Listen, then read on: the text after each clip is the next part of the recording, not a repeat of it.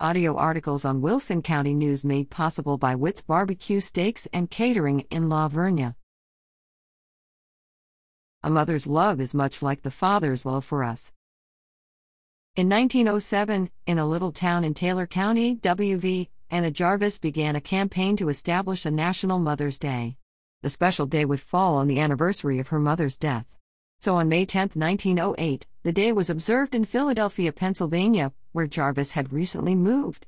It wasn't until 1914 that President Woodrow Wilson made the official announcement to the nation that every second Sunday of May would be a national day of observance, Mother's Day.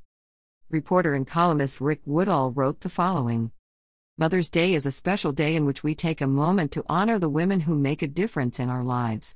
In my years of Christian service, I had the privilege of interviewing senior statesmen, great community leaders, and church leaders who are making a difference in all of our lives.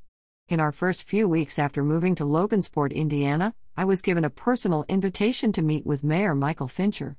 Mayor Fincher impressed me as he spoke in tears about his mother. I am convinced that the world is a better place because of all the mothers that were readers, teachers, and fitting examples. Dedicated mothers produce determined children. We all know that it takes a considerable amount of determination to make a difference in today's world. So take some time this Mother's Day to remember Mom. My mother wasn't hesitant to remind her children, "You'll miss me when I'm gone," and no truer words have ever been spoken. Honor your father and mother, which is the first commandment with the promise that it may go well with you and that you may enjoy long life on the earth. Ephesians 6:2-3. 2 Timothy 1:5. The Apostle Paul reminds his son in the faith, Timothy, where his personal faith originated. I am reminded of your sincere faith, which first lived in your grandmother Lois and in your mother Eunice, and, I am persuaded, now lives in you also. The Bible gives many comparisons of God's constant care for his children. In the 103rd Psalm and in Proverbs 3, God is depicted as a concerned and disciplining father. Isaiah 27 mentions God as a gardener tending his garden. And in the 23rd Psalm, we read of God as a shepherd.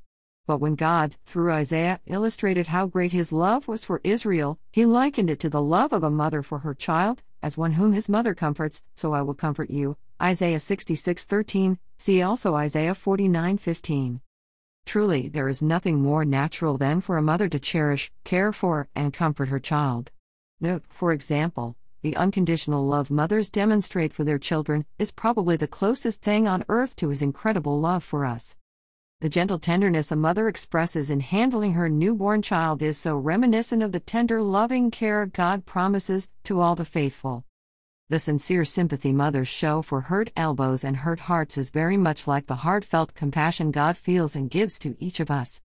The sacrifice and unselfishness mothers exhibit time and time again toward their children reminds us of how benevolent and generous God has been to you and me.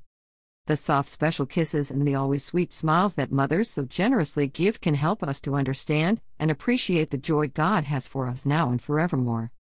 So thank you, mothers, for giving us a glimpse of God's immense love. This is dedicated to my mom, who made many sacrifices and uttered many prayers that I believe made a tremendous difference in the lives of her children and the decisions we made throughout our life. Thank you, Lord. I remember my mother's prayers, and they have always followed me. They have clung to me all my life. Abraham Lincoln.